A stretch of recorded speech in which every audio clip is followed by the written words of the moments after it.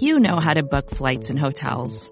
All you're missing is a tool to help you plan that unbelievable travel experience. That's why you need Viator. Book guided tours, excursions, and more in one place. There are over 300,000 travel experiences to choose from, so you can find something for everyone. And Viator offers free cancellation and 24/7 customer support for worry-free travel. Download the Viator app now and use code Viator10 for 10% off your first booking in the app. Find travel experiences for you. Do more with Viator. There are many different paths you can take, but there's only one road to Atlanta. The high drive deep out to left field. He clubbed it. Brady twisting and turning, looking up and giving up. It's a home run for Dansby Swanson. Flair out towards shallow right. That's big trouble. Albies going back. He dives and he makes the catch. What a play, Ozzie Albies. Swanson is headed for three. He'll try for an inside the Parker. Relay throw comes toward the plate. He'll score standing, and it's his second inside the park home run of the season. This is your weekly podcast dedicated to the Atlanta Braves farm system. Follow the show on Twitter at @road2Atlanta. Now, hit the road with your hosts, Eric Cole, Gaurav Vidak, and Garrett Spain.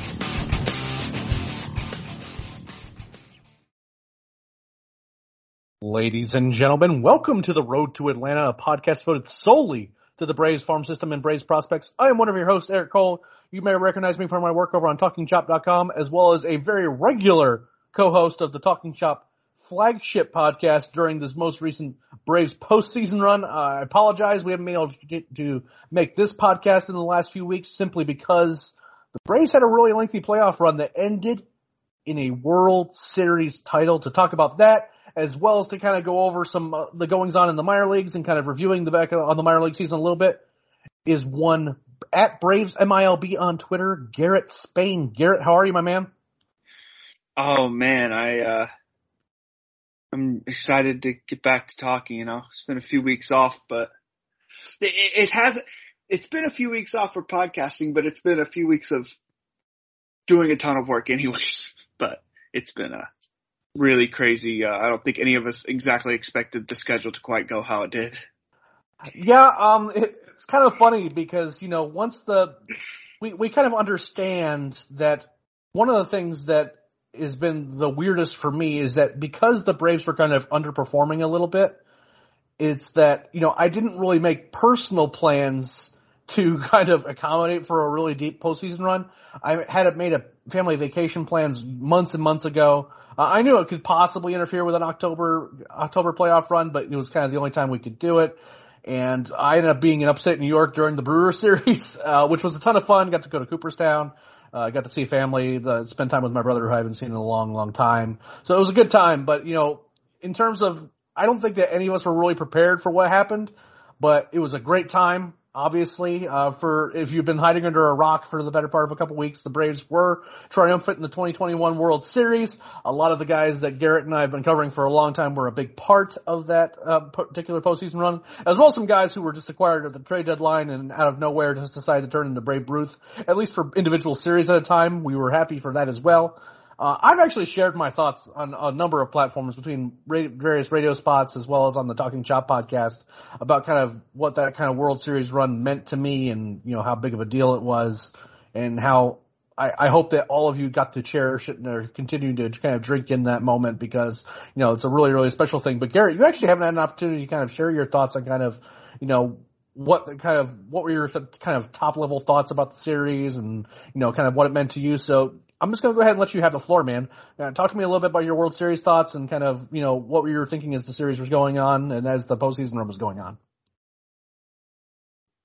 Yeah, I think I was fairly confident in the team in terms of, I thought the matchup with the Brewers was kind of a toss-up. Both teams were good enough, and I thought that was a good matchup. And then after that, once the Braves went up 2-0 again on the Dodgers, it was kind of like, okay, they can legitimately do this. Because, looking at the teams that they had on the other side, I was fairly confident with the rotation that they had that they were going to beat either the Dodgers or either the Astros or the Red Sox. And so once they held on, I think I was almost more excited after the Dodgers series because it felt like, that's been the thorn in the side for so many years. And so getting by them was kind of like a big deal, and then winning the World Series. I mean, I was not born yet the last time the Braves won a World Series. So this is a new experience, and it's still kind of it's wild, it's still kind of, even thinking about it, you get excited about it. And especially,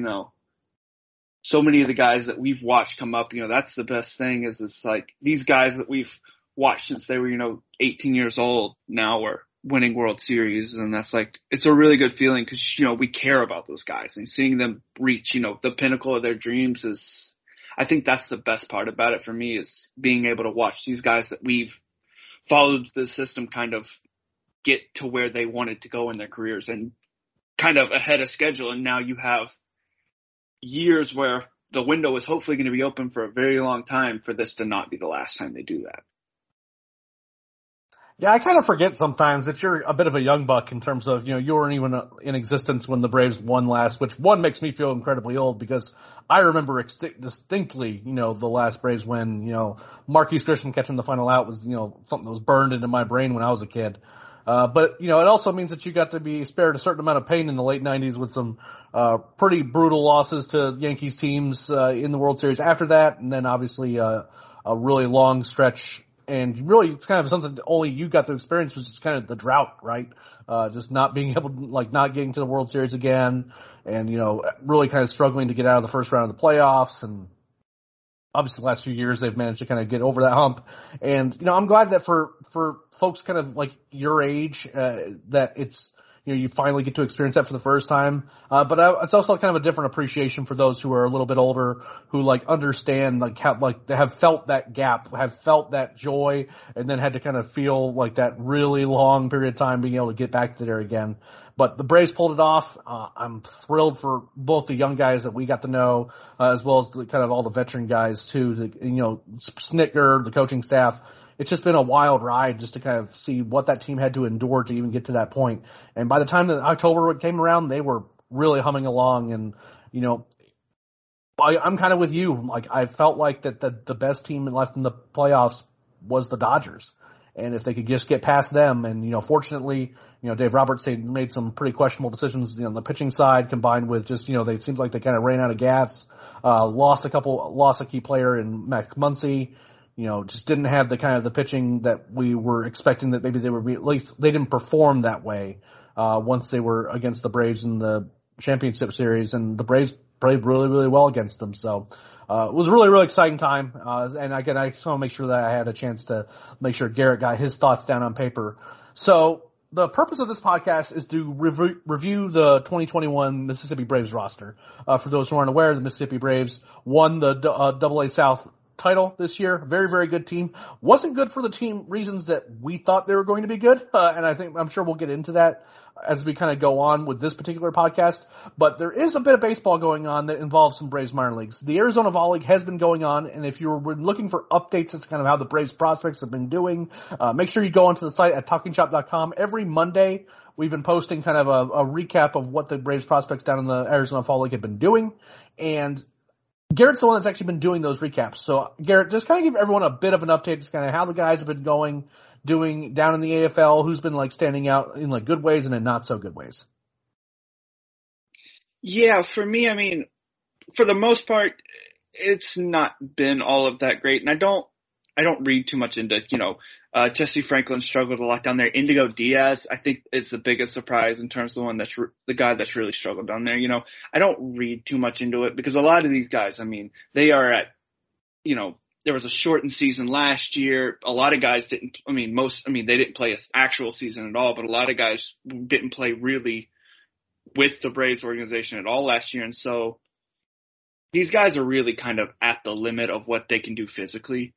A lot of these guys are out of gas. So guys that are struggling and even guys that are doing well, I don't read too much into it, right? And so Jesse Franklin has been frankly terrible down there. Indigo Diaz had a really good week last week, was kind of what we expected from him, but really since, he went on the COVID IL, he hasn't been all that great. And so these are guys that are kind of, you can tell that they are at the end of they are at their limits here. Except Drew Lugbauer, apparently. Except for the good one is Drew Lugbauer, who had a fantastic season at Mississippi too, and he has been otherworldly I think he hit another home run today. I think I saw.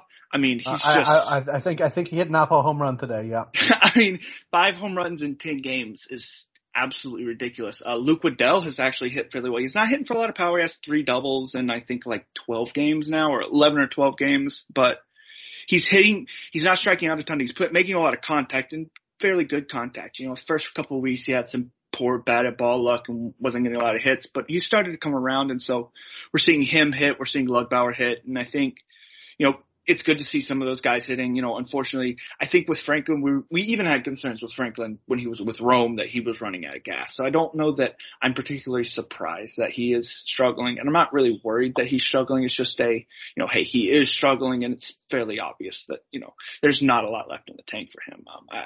Victor Vodnik has had a couple good starts lately, which is a really good sign, because we were starting to get to the point where we were thinking, can this guy start at all, just because of the amount of injuries he's had. So it's good to see him kind of string together some good starts. And he had a really bad first start, but the last 3 have been fairly decent. And so it's been really good to see him. You know, his last start was really great, and it's nice to see him start to string together, get stretched out, go 5 innings and look really good. I've liked that, we've seen Vodnik actually put consecutive starts together where he's going fairly deep into a game. Yep. Couldn't agree more. We'll talk a little bit about some of these guys, because the Mississippi Braves are pretty well represented down in the AFL this year. But, you know, for the moment, I kind of want to talk a little bit now as we kind of get into this review. I want to talk a little bit about the position players first, and we'll talk about catcher, because basically there's only one guy worth talking about. Hendrik Clementina was the backup catcher, and he played a few games there. Drew Lugbauer would make 1 start at catcher, but the guy to talk about here, who was like among the league leaders in a lot of offensive categories, is Shea Langeliers, who, you know, kind of bearing the lead, was one of the better players on the offensive side in all of Braves minor league baseball this year. He certainly wouldn't be my pick for the best, but he had a really good year, particularly for the position that he plays. So talk to us a little bit about Shea and kind of the year he had, and kind of what your thoughts about him towards the end of the season. Yeah, I mean, I think Langeliers did everything we expected him to do, and then exceeded all of our expectations in pretty much every category. I mean, I think if you look at one spot that he struggled, he struck out a little bit, and everybody struck out a lot, you know, the year off type of thing. I think so. If you look at the one knock on him, is that he struck out a lot, and that's really kind of not. If you look at where the run environment is, it's kind of, he's more in line with where the league is in general. And then in every other category, he was excellent. I mean, he would go on home run binges where he would hit 3, 4 in a week and just go insane. He showed a lot of power, and as long as he can hit reasonably well with that power, he can catch, and he can catch at the measured level. And what we saw from him defensively was he was just a menace. I mean, no one could run on him all year long. He was making guys look foolish all the time on the base pass, picking guys off like crazy. It was an incredibly impressive defensive performance from the beginning of the season to the end of the season. And he matched that by also being one of the better hitters in the entire system all year and hitting for a ton of power. And so he definitely exceeded my expectations in terms of the power I wanted to see him produce. And in him doing that, he's really set himself up to be, you know, the guy that the Braves are hoping are going to take over in that position at catcher long term, because he's shown that he can, you know, hit at a high level of the minor leagues. And he had a fantastic year. I don't think that anybody,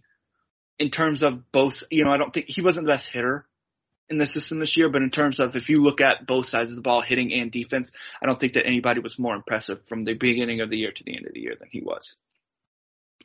Yeah, he had quite the season, you know, and the only concern I have with Shea at this point is just like, I worried that as he kind of goes against more advanced, you know, pitching and, you know, goes against, you know, better breaking balls and just higher velocity fastballs, that, you know, the hit tool isn't so good to make me think that is just a given that he'll be hit enough in the major leagues to be a major league catcher. But at the same time, like, you know, like there's a lot of really positive things that you take away from this season. And, you know, the defensive stuff is great. Obviously the highlight reel, throwing out guys and picking them off, that stuff's great. And he's really good. He moves really well behind the plate. But the thing that kind of stood out to me is just like he has gotten so much better at game calling, managing a pitching staff. I mean, like this pitching staff, this kind of spoils kind of the second half of the show, but this pitching staff performed exceedingly well this year. And there was a lot of like rotating pieces here and there. A lot of guys were kind of getting promoted very quickly with pit stops in Mississippi. And it seemed like every time that, these guys took the mound, there was a game plan, and, Shea was helping to really execute that plan, framing pitches well. It seems like he was calling good games. A lot of really high quality games were put together by this pitching staff, and you can't really forget what a catcher contributes to that. So it kind of speaks to, again, just kind of his development as a catcher. I don't think that he's somebody that's like, ready to start at catcher opening day 2022, but he's going to start working his way into some conversations pretty quickly, especially if he continues to kind of really get a good grasp on what this pitching staff's about and, kind of continuing to add more and more information to that brain of his, where he can continue to like add little tricks here and there, understanding how to manage certain guys versus others, getting to know more and more guys as he kind of continues to climb the ladder in the system. So really, really excited to kind of see what he looks like going forward. Obviously, just had an outstanding year. Was one of the better. Was certainly was the best offensive performer on this Mississippi team, which weirdly enough didn't have a lot of great offensive performers. I mean, we'll kind of talk about the infield here. Now, if you had told me that of the infield of Drew Lugbauer, C.J. Alexander, Braden Shoemake, those three guys, just talking about those three guys, that Drew Lugbauer was going to have the best offensive season, I would have thought that you were crazy. But that's exactly what happened, because Drew Lugbauer, I mean, again, the hit tool is a bit questionable at times, but the guy hits for power, and he put together a good year. He drew a bunch of walks. C.J. Alexander had a kind of a rough year. He hit for some power every once in a while, but again, this is kind of, that hit tool is really, really suspect. And Braden Shoemake, Luke Waddell got added to the Mississippi roster late in the season, but Braden Shoemake was a guy that I have more questions about than ever, and they're genuine questions. It's not like I don't think he'll figure it out. Obviously, coming off the COVID layoff, that like a lot of weird things happen in terms of how guys acclimate to that. But he did not have a good season. He had like 1.5 good months this year, and that was pretty much it. So, kind of walk us through your thoughts on the Mississippi infield and kind of any thoughts you want to share about any of those guys.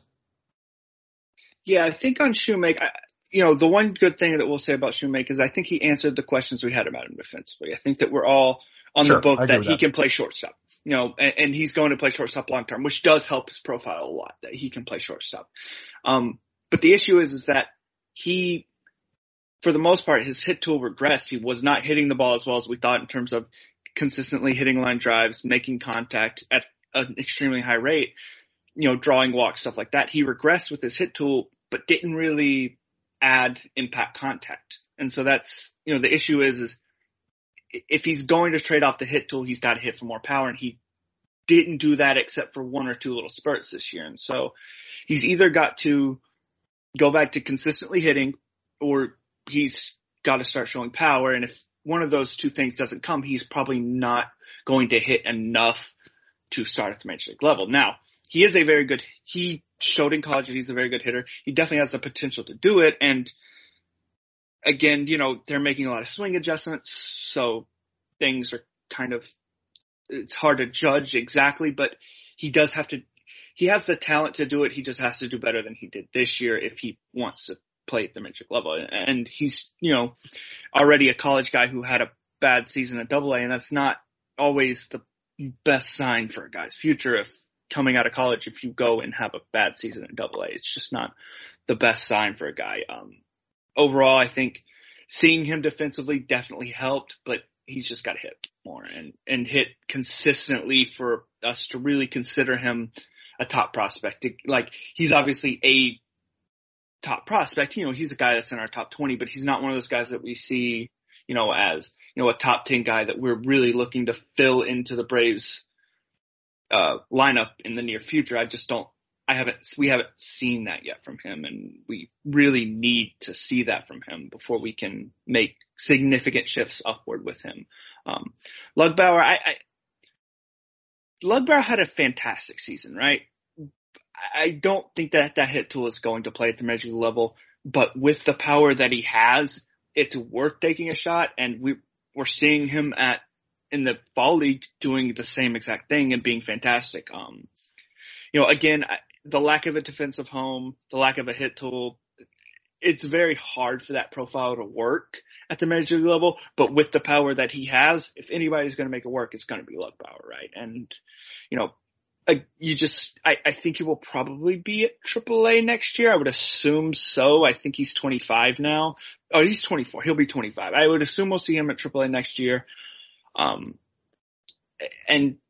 we'll just see if, he hits enough to make that power work. We saw with a guy like Alex Jackson that, sometimes it doesn't matter how much power you have, you can't hit well enough. And really his hit tool is probably not better than Jackson's. And that's not a good sign, definitely. But I mean, the power is legit. Things can happen. Guys can figure things out. So if he figures things out, there's definitely potential for him to play as a DH, first baseman type. But he's got a long way to go in that regard, I think. Yeah, I agree there. There's just the Lugbauer's profile is a little bit sketchy at times, but he has a tool, right? And if he has a real tool in his power that, if he ever hits enough to really kind of consistently get to it, the Braves will find a way to make him useful somewhere, right? And in Shoemaker's case, I agree he's a shortstop. I thought he was a really high quality defender there. Just concerned that he's not going to be an impact bat, but I thought that at least he was going to hit for average this year.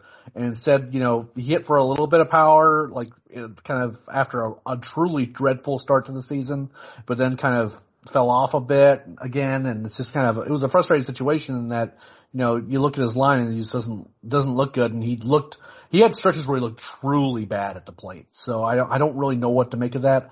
I'm pretty much off of CJ Alexander. I will say he's a pretty good defender over at third. He has a strong arm, but the power is real, but he'll go weeks with doing absolutely nothing in really, really brutal at bats. Had some big moments, during, their postseason run, so I'm not going to completely discount that, obviously. A few of the guys on this list who had kind of rough seasons, they kind of put it together at the right time, to kind of ultimately capture the championship, which, is obviously great news for Mississippi. But overall, this kind of speaks to this, again, Shoemaker was supposed to be a really, a pedigree hitting prospect, and he just didn't really perform. And then you look at the outfield, where if you, you look at Justin Dean, Trey Harris, Grayson Ginesta, and again, Jacob Pearson and Jeffrey Ramos, these are guys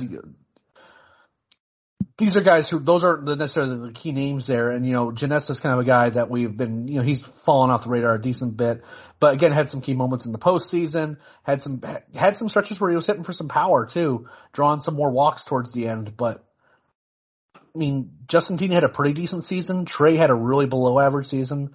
I really thought that this Mississippi team was going to be a really, really good offensive performing team. And that's just not what happened. And I'm a bit surprised at kind of how a lot of these outfielders, particularly Trey, underperformed this year. Yeah. I think Ginesta overall, his season was actually fairly decent. He drew a ton of walks. He hit for a ton of power. It's just, again, same thing with Lugbauer. He just doesn't have a hit tool. I think he doesn't have Lugbauer's power either, not quite. I mean, he still has a ton of power, just not at the level that Lugbauer has, but he kind of makes up for it that he's more versatile defensively. So he's kind of in that same boat where you keep him in the system. Maybe one day it clicks, maybe it doesn't. I don't consider him a top 30 prospect, but I do consider him a guy that has major league potential if the things come together. Trey Harris definitely was one that he just never put together a consistent stretch where he was hitting for a reasonable level of power. And so, we saw a lot of the flaws in his approach where he doesn't take a lot of walks and he doesn't work deep counts. And we saw that kind of being exposed at the AA level. And that's just something that he needs to work a little bit better on. I mean, his style is he's an aggressive player and he hits aggressively, but he just has to kind of pick and choose his moments a little bit better in terms of attacking his pitch more often. The hitting ability is there. He has more power than he looks like he has. I think he was better defensively this year than I thought he was going to be. I think he was good enough this year defensively where if he hits, I think he can play a corner outfield spot. I think he can play left field just fine if he hits. I don't think he's going to be a great defender out there, but I think he'll be okay if he hits. He's just, again, he has to hit. He did not hit this year. And, at 25, you got to think like you got to hit pretty soon or the clock's going to run out.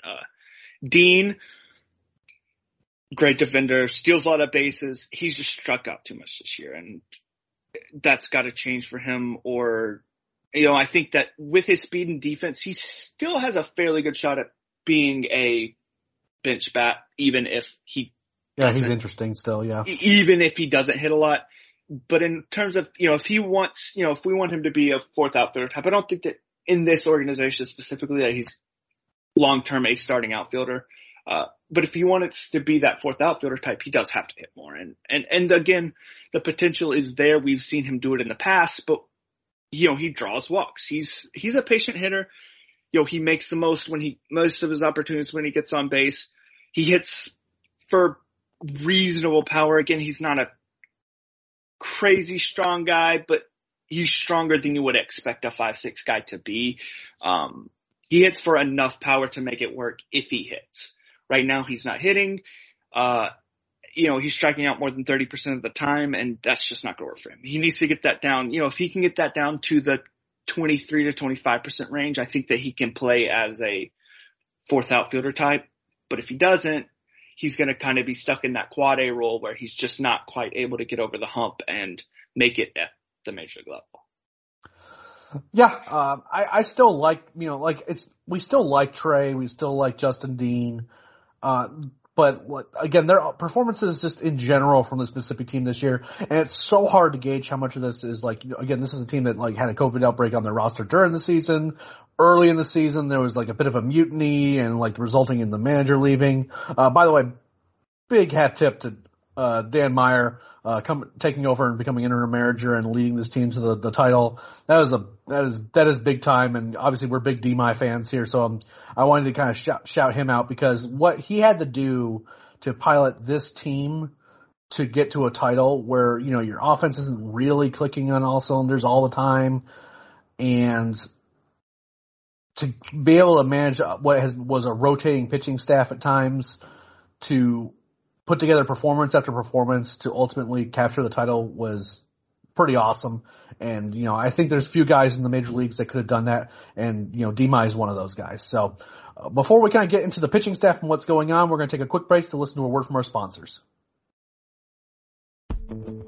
Vacations can be tricky. You already know how to book flights and hotels, but now the only thing you're missing is, the actual travel experience. Because is it really a vacation if you're just sitting around like you would at home? You need a tool to get the most out of your time away. That's where Viator steps in. You can book guided tours, activities, excursions, and more in one place to make your trip truly unforgettable. Viator has over 300,000 travel experiences to choose from. Everything from simple tours to extreme adventures and all the niche, interesting stuff in between. So you can plan something that everyone you're traveling with will enjoy. Real traveler reviews give the inside scoop from people who already been on the experiences you're considering, so you can plan with confidence. Free cancellation helps you plan for the unexpected. And 24/7 customer support means you can travel worry-free. Download the Viator app now and use code Viator10 for 10% off your first booking in the app. Find travel experiences for you. Do more with Viator. Another day is here, and you're ready for it. What to wear? Check. Breakfast, lunch, and dinner? Check. Planning for what's next and how to save for it? That's where Bank of America can help. For your financial to-dos, Bank of America has experts ready to help get you closer to your goals. Get started at one of our local financial centers or 24/7 in our mobile banking app. Find a location near you at bankofamerica.com/talktous. What would you like the power to do? Mobile banking requires downloading the app and is only available for select devices. Message and data rates may apply. Bank of America NA, member FDIC. All right, Garrett, it is time to talk pitching because while the offense was underperforming a good bit, we'll talk a little bit about the rotation first. if you told me that opening day starter Hayden Deal was going to be moved to the bullpen at some point during the season, I would have said that this Mississippi rotation was in a pretty bad spot. But what ended up happening is that between promotions and just guys just developing, like, this was the most impressive part of this team. And you look at guys who, started the season there and performed well, would be Nolan Kingham. Or if you have guys that were promoted there that performed well, looking at guys like Bryce Elder, Spencer Strider, Freddie Tarnok. Victor Vodnik started there, and while he was injured a good chunk of the year, he performed well when he was there. Alan Rangel, as it turns out, can play on another team other than the Rome Braves, and he made his way to AA finally. This is a really, really fun pitching staff to watch, particularly on the starting rotation. So kind of walk us through the guys who were in the rotation and your just general thoughts on them, because there's a lot of good news there and a lot less in the way of bad news there. Yeah, it's such a deep rotation that it's hard to kind of pick a guy to lead off with. I would say that for us, the top prospect in that pitch for the team was Spencer Strider. And he was, whenever I did not have recaps, absolutely fantastic. Struck out a ton of guys. I think you were his kiss of death. Yes, no, unfortunately, I was the problem there. But he got himself up to the major league level as a reliever. Fantastic year from him, and he, you could see there were times where you saw the flaws kind of that he has still left exposed. This was the first level where you saw his flaws exposed, where the command can get away from him, and when it does, it can get ugly fairly quickly. But overall, even with those happening, he had a really great season. And, you look at it, he had a 4.71 ERA. He was better than that. I think his FIP is like a full run or more lower than that. He was a lot better than that ERA says. He just kind of, it seemed like every time he gave up hits, they all came in bunches. And that kind of was an issue for him. But overall, he was fantastic this season. We'll talk about him, I'm sure, on the next 2 episodes too. He was fantastic. He was definitely, the guy in that rotation that we think is the best. The other 3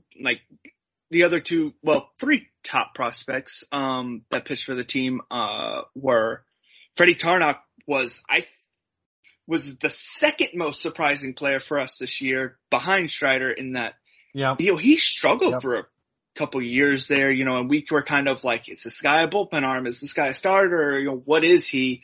And he went out there this year and was like, I'm one of the top pitching prospects in the system. His pitches all took a step forward. His command was better this year. He was just fantastic. He was fantastic in the postseason. He was dominant in the postseason. He had moments during the regular season where he was the best player on the field. He was fantastic this year. He showed an improved changeup. The curveball is still great. The fastball was lively, a great spin on it. He really impressed this year and raised his stock a ton. Bryce Elder raised his stock a ton. He was another guy that moved a bunch of levels, and he's not as exciting as the previous 2 guys in terms of his, arsenal, but he's got 4 pitches that he can use to the major league level.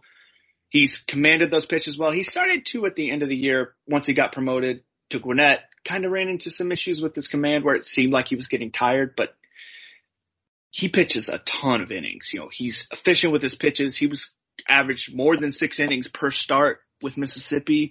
He was one of the better pitching prospects in the system this year. And, you like him in terms of, that 3rd to 5th spot in the rotation, a guy that's going to go out there and give you, a ton of innings in the year, give you consistency. He's the most consistent starter in the system by a lot. And he's a guy that could be at the major league level next year. And will probably at least get a cup of tea at the major league level next year, assuming he stays healthy and all of that type of stuff. You talk about Nolan Kingham and Hayden Deal. These are guys that pitch really, really well as starters, and even pitching really, really well, couldn't hold on to rotation spots. And that's just how good this team was. Kingham specifically, Deal with the cutter has a good potential out of the bullpen. Kingham especially looked really good in the bullpen in the postseason. I liked what I saw out of him in the postseason. The other guy was, my brain is not thinking right now. Jared Schuster.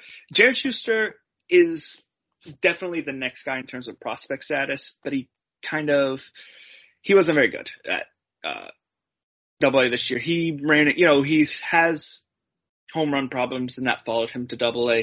So his numbers overall weren't very good. He was just, he pitched well at Rome. We'll talk about him more with Rome. He wasn't that great with Mississippi just because of the home run issues, but he still struck out a fairly good bit of guys. Didn't walk a ton of guys, overall kind of did what he did at low A, just unfortunately kind of ran. He will start at AA next year, I assume. I think that's where he needs to be. And we'll kind of see, the concern with him is his velocity wasn't where it was in college. The changeup was fantastic. He has the best changeup in the system. It was great. The fastball velocity just wasn't where we wanted it, and it's kind of going to be a question of, does he have enough velocity to succeed consistently as a start, deeper into games as a starting pitcher, because he gets beat in the zone if he leaves it in the zone. And so he's an interesting case in that regard. Vodnik, we just didn't get enough. I don't think that we got enough healthy time from him to really evaluate his season. Overall, he was 21 at AA, and even being at AA at 21 is a fantastic achievement. And he held his own the entire way.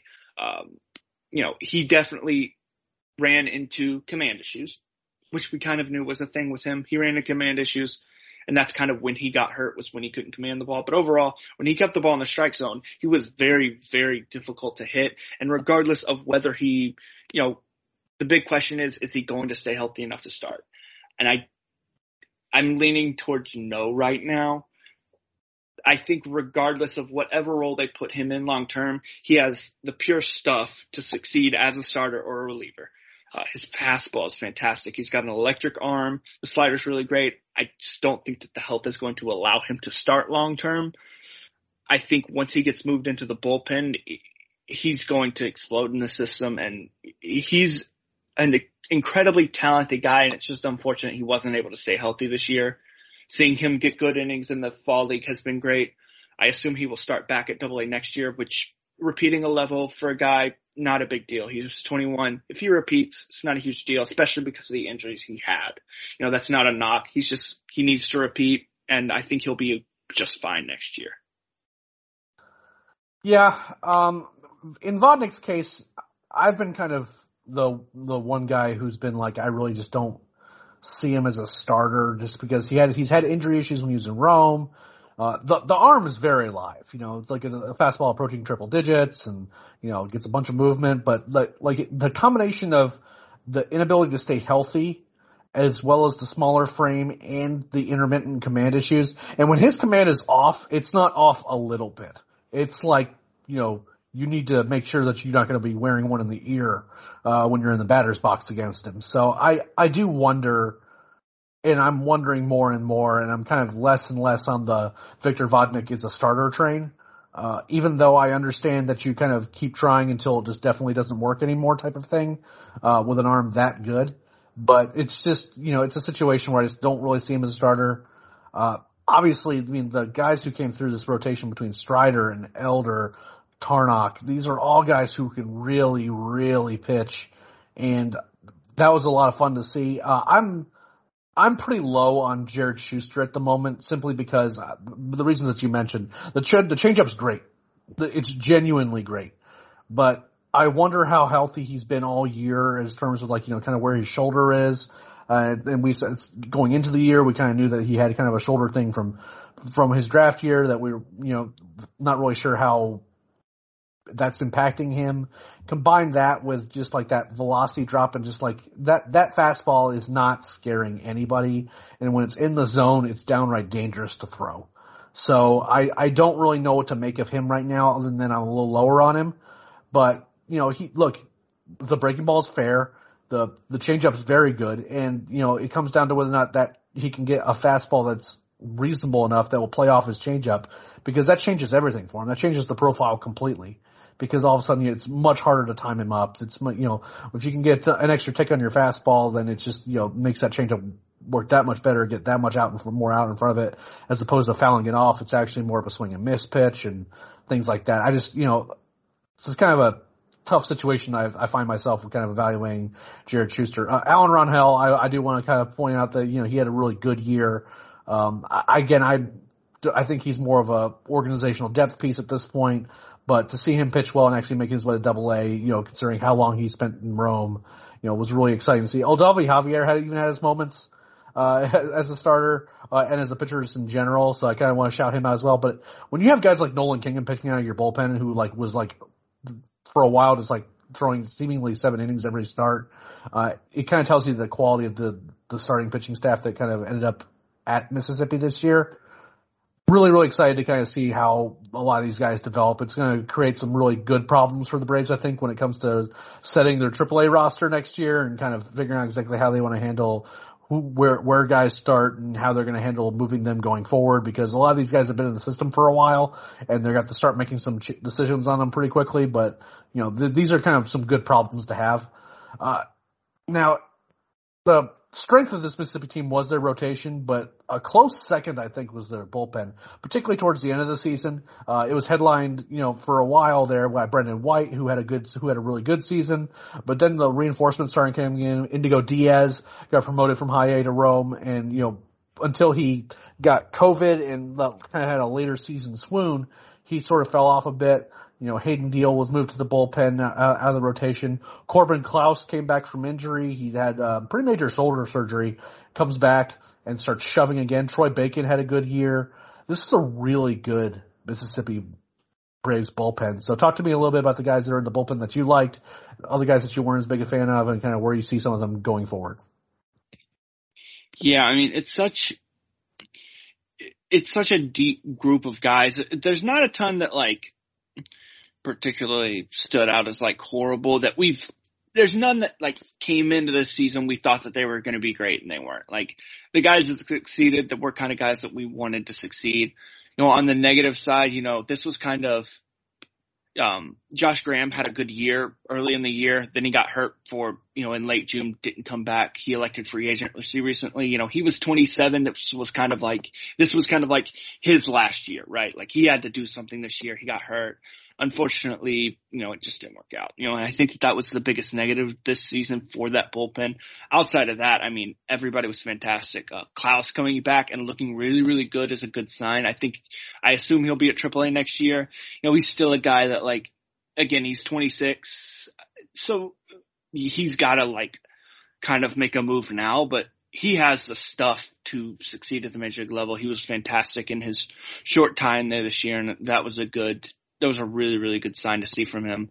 And then Indigo Diaz, fantastic at every single level. Like you said, kind of struggled at the end of the year, struggled a little bit in the playoffs, but I mean, when he was with Mississippi, he was the best reliever on that team. And that is saying a lot because they had arguably the guy that was either the best or second best reliever in the league all year in Brooks Wilson, who, I think we kind of had him on our map going into this year, but now I think that, for me, I consider this is a guy that's going to be at AAA next year, and he's going to be looking to play himself into a middle relief role at the major league level because he was just absurd this year. He struck out 73 guys in 44 innings this year. He was he wasn't ever in that closer role. No one ever really, Brandon White at the beginning of the year, again, fantastic year from Brandon White. He kind of had that closer role at the beginning of the year, but it was kind of more of a closer by committee thing. And so Wilson was never a closer per se, but he was a guy that was consistently brought into high leverage situations and consistently performed this year. And he really put himself on the map of guys that are going to get a look next year if and when the Braves need some relief help at the major league level. He's going to be a guy that's going to at least get some looks if he succeeds at AAA. Another guy that, you mentioned Troy Bacon looked well this year. I question if he's a guy that you question if the fastball is good enough to kind of, if the stuff is good enough for him to succeed at the major league level. He definitely has what it takes. I think he'll be fine in AAA. It's just, it comes and goes for him. I like Bacon as a middle reliever, but I don't, all relievers are could go either way, and he could be a guy that could be a decent middle reliever. He could just get to AAA and just not work out for him. I like I guess he was really good at AA this year. Deisbel Hernandez was fantastic at AA this year. He struggled when he started out, but towards the end there, he was really, really great. No one could hit him at that level. He was very concerning at AAA this year. His command was really, really bad at AAA, but it seemed like he went down to AA, worked with Dan Meyer a little bit, and it seemed like he kind of turned the season around and there was a time where it was almost like it might be time to really consider moving him down and not really considering him a major relief prospect. And I think that he kind of went back and reclaimed that to where you think, okay, if he goes up to AAA, he'll get another shot in AAA next year and he'll have a chance. The fastball is absurdly good. He has a good slider. The command is really, really bad. That's just who he is. Yeah, it's not The command is just bad. But if he can kind of get it to a level, the stuff is good enough that if he can get it within a reasonable level, he can succeed at the major league level. And so it was good to see him go down and have some success after those early struggles. Another guy to highlight was Matt Withrow. He's had some struggles, injuries, and he had a fantastic year. And I'm really happy to see him have go down there and just have a great year. He's a great guy. We love him. And I was really happy to see him come in and have a good year. Yeah. Again, just kind of echoing what Garrett was saying, I think this is a really talented bullpen.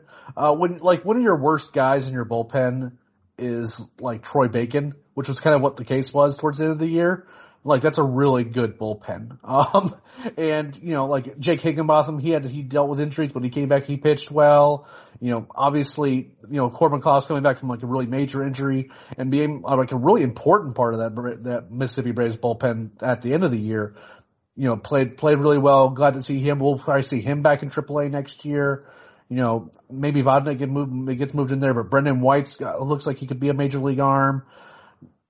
Indigo Diaz. There's a bunch of guys in this bullpen. Are they all going to be super high leverage guys? No, but there's a lot of really talented arms on the bullpen side that I would not be shocked at all if we saw one or multiple of these guys in the major leagues next year. Again, they just go to AAA and they just play well, and when an opportunity presents themselves, they go up there and they get it. And I would be thrilled if that happened because, again, these are a lot of these guys that we're talking about have been in the system for a long time. Garrett mentioned Josh Graham. Josh Graham has been had been in the system forever, and he still manages to, stick around as long as he did. Unfortunately he gets injured and, hopefully he catches on somewhere else and he ends up being able to stay healthy and possibly push his way to the major leagues because, that was a live arm too. He was really new to pitching back when he was drafted by the Braves, but, he came in and he kind of showed himself to be a really kind of a talented reliever that I would not be surprised again if he kind of makes his way to the major league level too. So, that's pretty much all we've got for this show. We pretty much covered everybody. Garrett, is there anything else you want to say to anybody before we let him go? Nah, I think I'm good to go. Yeah, I really do appreciate everyone supporting the podcast over the last few weeks. There was obviously a ton of Major League content that when it came up on the stream. Thanks to Brad for, constantly dealing with Scott and I, in terms of, keeping us reined in on the Talking Shop flagship podcast. Big thanks to Sean Coleman as well for his work on the Hammer, which has been a great addition to the feed. If you're looking for a kind of a quick daily dose of your Braves news, then that's the show that you need to go for the Hammer. If you want to not miss a single episode of any three of those podcasts, that'd be the Talking Shop flagship show, the Daily Hammer, or this show, The Road to Atlanta, which is specifically our minor league show. All you have to do is subscribe to the Talking Shop podcast feed via whatever podcast purveyor you prefer. That, Spotify, iTunes, Google Play, Stitcher. We're on all of them. And if we're not on something, let us know and we'll get it listed on there. So that way you don't miss a single episode. You subscribe to the feed for $0. You get 3 shows and they get downloaded straight to you whenever those episodes come out. So make sure you subscribe. Make sure you tell your friends about it. In the coming weeks, we are going to be having minor league player reviews going up on the site. We've been very hard at work in getting those out to you. It's going to feature a lot of our top 30 guys. from our prospect list, as well as a few others who weren't on that list. So that way we're kind of making sure we get a kind of a wide breadth of content to you guys regarding the minor leagues. Just kind of our updated thoughts about how those guys, the end of their seasons went, what we think about them going forward, potential placements for them to start the season next year, things like that. So and those can be individual articles going to be rolling out over the course of the next few weeks, in addition to kind of the major league player reviews, which we do every year on Talking Chop. So they'll be kind of rolled around the same time. Make sure you keep an eye out on the site for that. We really appreciate all the support. Thank you all so much. We'll get back to regular recording the minor league show now that, there's actually some things to talk about on the minor league side, combined with not competing with World Series coverage, which is not something I thought I was going to be saying in 2021, but we're really glad that happened. It was a great run by the Braves, and we're really excited now that now that the season is over, we get to bask in the glow of having the Braves being world champions while also kind of looking to the future a bit. And until then, we'll see you on the road. More to-dos, less time, and an infinite number of tools to keep track of. Sometimes doing business has never felt harder, but you don't need a miracle to hit your goals. You can just use HubSpot, because their all-in-one customer platform can make growing your business infinitely easier. Imagine this: high-quality leads, fast closing deals, wildly happy customers, and more benchmark-breaking quarters. It's not a miracle, it's HubSpot. Visit HubSpot.com to get started today. Support for this show comes from Vanta. Dealing with loads of spreadsheets, juggling different tools, and having to do manual security checks, it can be a headache to keep up with today's compliance and security programs. Vanta is the trust management platform that wants to simplify things and bring all your trust-building efforts under one roof, making growth smoother for your whole organization. Vanta lets you automate up to 90% of compliance for SOC 2, ISO 27001, HIPAA, and more. Strengthen security posture and reduce third-party risk. Get $1,000 off Vanta when you go to vanta.com/Vox. That's VANTA.com/Vox for $1,000 off Vanta.